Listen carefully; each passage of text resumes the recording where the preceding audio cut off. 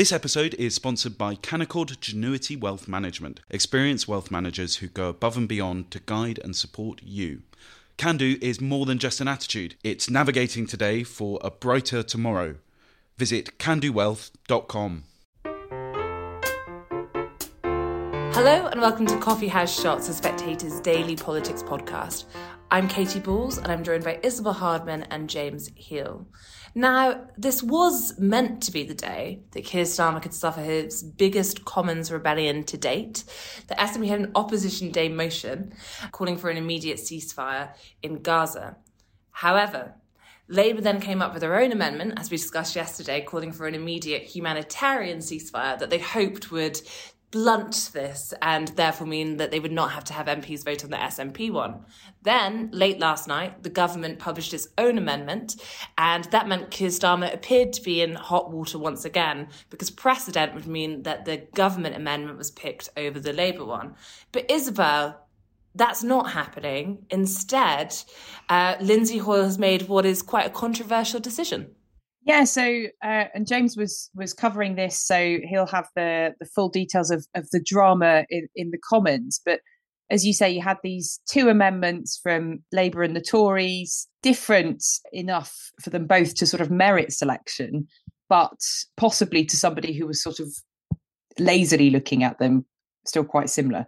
And I think this is one of the things that is causing such anguish for Labour MPs in particular, is that there are these tiny differences that are hugely potent in the wording, not just on immediate ceasefire, but also on what a ceasefire actually would mean. So the difference between the Conservative and Labour amendments, I would say, is that Labour wants an immediate ceasefire and no return to violence from Hamas, and an assurance for Israel that the events of October the 7th don't happen again. Whereas for the Conservatives, a ceasefire can only happen if Hamas is sufficiently degraded to not be able to carry out the attacks. So the way that one Labour person who I was talking to who's not happy about the situation said is that it's sort of basically asking Israel to suck it up. And that's the kind of difference between a Conservative and Labour amendment. And as I say, James was in the chamber covering what then happened with the two amendments that were due for selection by the Speaker. Normally you do only get one amendment selected, but fury was unleashed. Yes, and looking at that, James, effectively Lindsay Hoyle has decided all three amendments can be voted on. You've had a serious amount of lobbying this morning, I think, from all sides, trying to suggest to Lindsay Hoyle which way he should go. And the decision to allow Labour's amendment to be voted on, I think, as you put it in a Labour source you spoke to, has said, without Lindsay, we'd be screwed. So it feels by allowing this amendment, Lindsay Hoyle has effectively saved Keir Starmer's bacon. But we've also had an opinion from one of the clerks, haven't we? Yes, so after a pretty lifeless Prime Minister's question, there was then several points of order from various Labour MPs, Liam Byrne, Lucy Powell to name two. And thereafter, Sir Chris Bryant, one of the best filibusterers in the House, forced a division on a 10-minute rule bill. The reason for all of this, of course, was that Labour was stalling for time. They were stalling for time so that the Labour Whip's office could put the pressure on the Speaker to try and select all these amendments, as you say, Katy.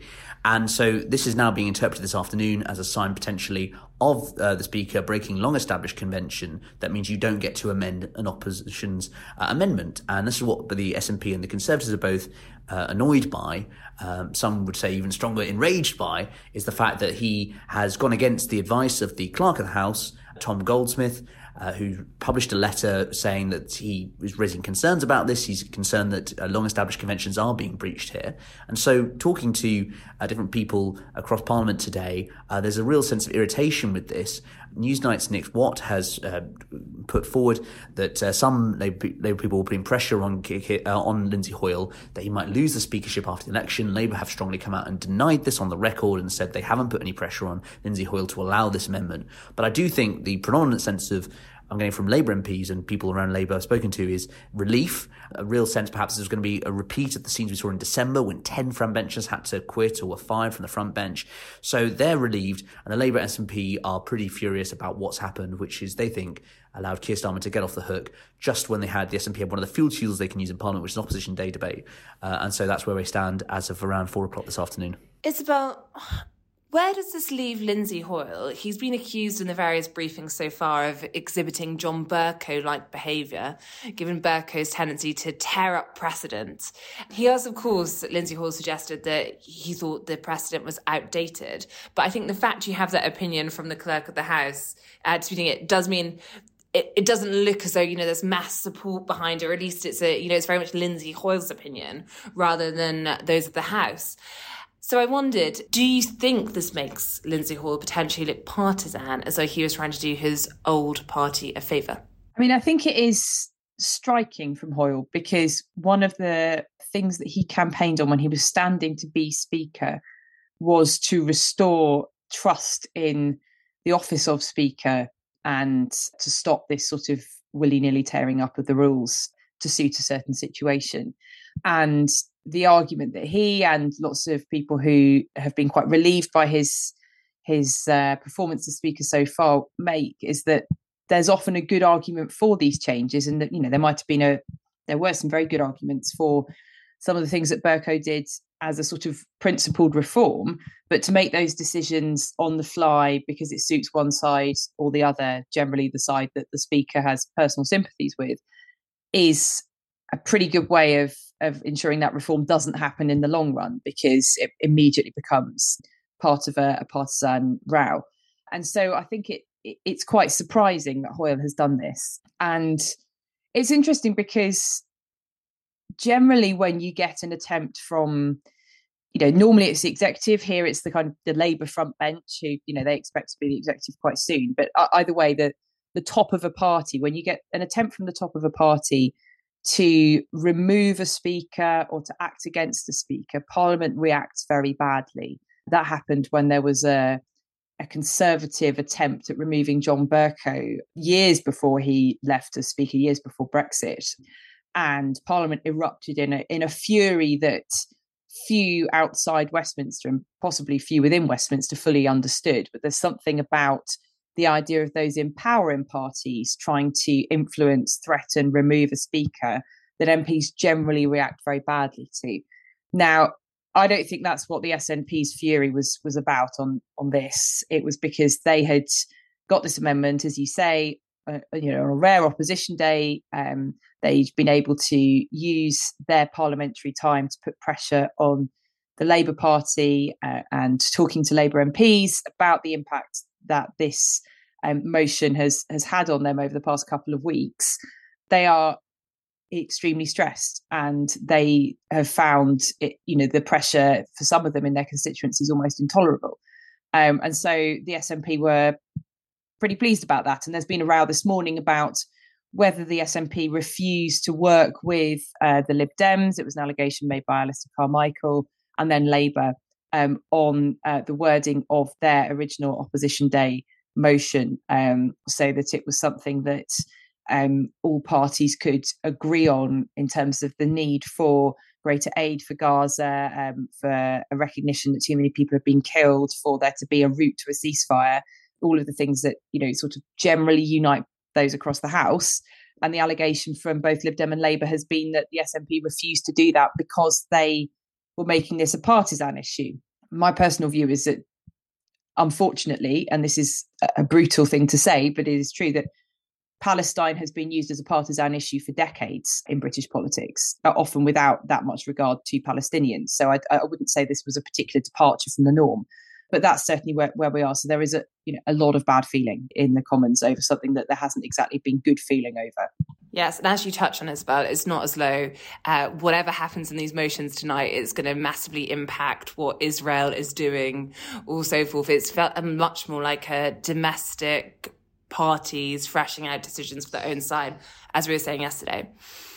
Yeah, it is. Although I think it is worth looking back to the aftermath of October the 7th and the way in which the Commons was united in its condemnation of Hamas, and the way in which Keir Starmer was so keen to be in lockstep with the government and to say things like, does the Prime Minister not agree that it's important for the whole House to send a united voice on this? Now, there's not been a united voice on this for a long time. And according to Keir Starmer's logic back in the autumn, that's a bad thing for Israel. That's a bad thing for the conflict generally. Netanyahu is unlikely to be paying that much attention to people getting cross with Lindsay Hoyle in the British Parliament. But I think the impression is that British politics is not fully behind Israel's right to defend herself. Indeed, the government certainly isn't on Rafah. But I think more generally on the need to degrade Hamas before a ceasefire can take place or not, I think that is still, that is still something that Israel will be very aware of. And James, just finally, it was news we had yesterday, but we didn't quite get to.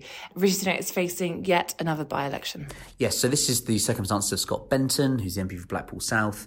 Just before Christmas, he was given a 35-day suspension after a time sting in which he appeared to accept that he would lobby for gambling industry investment individuals. And as a result of that, he appealed. That appeal has been now struck down by the independent expert panel. And so that 35-day suspension, of course, as we know on this podcast, is longer than the 10 days needed to trigger the start of the recall process. So if 10% of Scott Benton's constituents in Blackpool South back a petition, that means that there has to be a by-election there, as we saw in Wellingborough with the circumstances of Peter Bone. So given the way history's gone, it looks like we're going to see another by-election there. Blackpool South has a majority of about 3,500. That's easily takeable for Labour. It's the most deprived seat the Conservatives currently hold. And you'd expect, given the circumstances of Scott Benton's suspension from Parliament, Labour ought to be able to clean up here in a by-election, no doubt wrought with many easy metaphors for lobby journalists looking for colour. Thank you, James. Thank you, Isabel. And thank you for listening.